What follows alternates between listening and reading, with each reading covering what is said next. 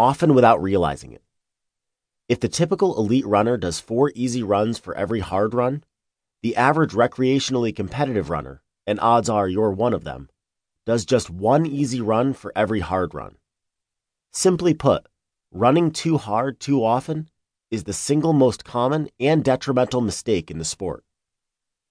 As mistakes go, this one is pretty understandable. Going fast in training makes intuitive sense to most runners. After all, the purpose of training is to prepare for races, and the purpose of racing is to see how fast you can reach the finish line. Nobody denies that running fast in training is important.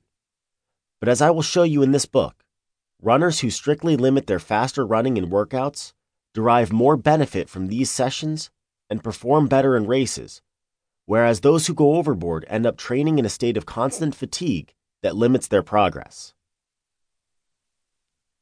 I myself learned this lesson the hard way. I started running a few weeks before my 12th birthday. My first run was a 6-miler on dirt roads surrounding my family's home in rural New Hampshire. I wore a stopwatch and pushed to get a good time, ideally something relatively close to my dad's usual time for the same route. 2 days later, I repeated the workout, aiming to improve my performance, which I was able to do. 2 days later, I took another crack at lowering my mark and succeeded again. Young and naive as I was, I expected this pattern of steady gains to continue indefinitely. After a few weeks, though, I was no longer improving. I was also feeling lousy on all of my runs, and the joy had gone out of them. Eventually, I quit training and turned my athletic focus back to soccer. A couple of years later, I blew out a knee on the soccer field. After recovering from surgery, I decided to start running again. As chance would have it, one of the coaches at my high school was Jeff Johnson, a brilliant mentor of young runners who had the distinction of being Nike's first employee and the man who named the company.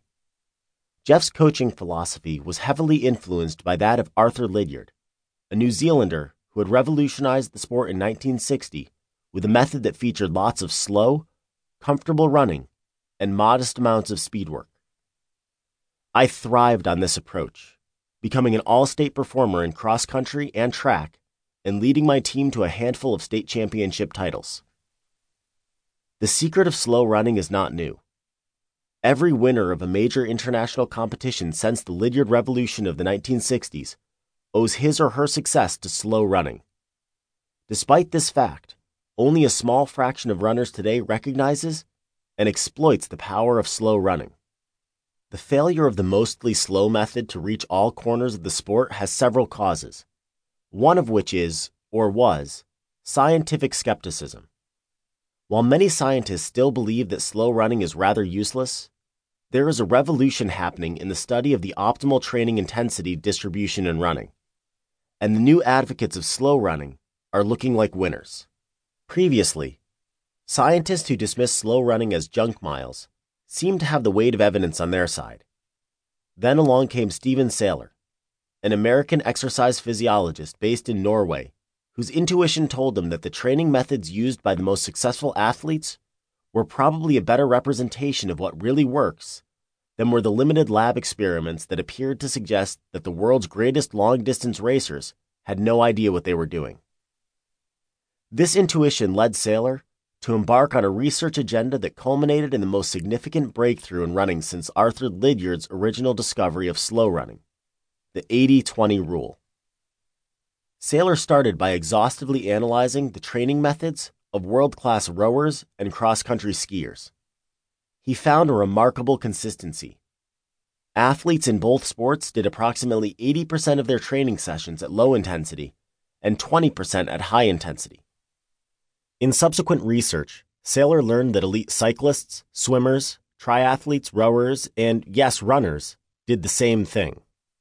Knowing this pattern could not possibly be an arbitrary coincidence, Saylor and other researchers designed studies where athletes were placed on either an 80-20 training regimen or a regimen with more hard training and less easy training. In every case, the results have been the same. 80-20 training yields drastically better results than more intense training. The 80-20 rule promises to revolutionize running and other endurance sports in a couple of ways.